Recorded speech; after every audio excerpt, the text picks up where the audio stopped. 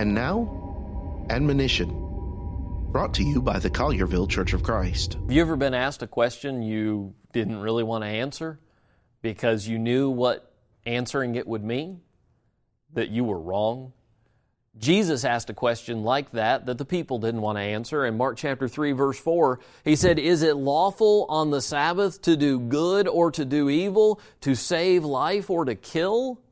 But they kept silent. They wanted to accuse Him of wrongdoing. They wanted to accuse Him of breaking the Sabbath, and so they wouldn't even answer the question. They remained silent. For to answer the question was to reveal that they weren't interested in the law.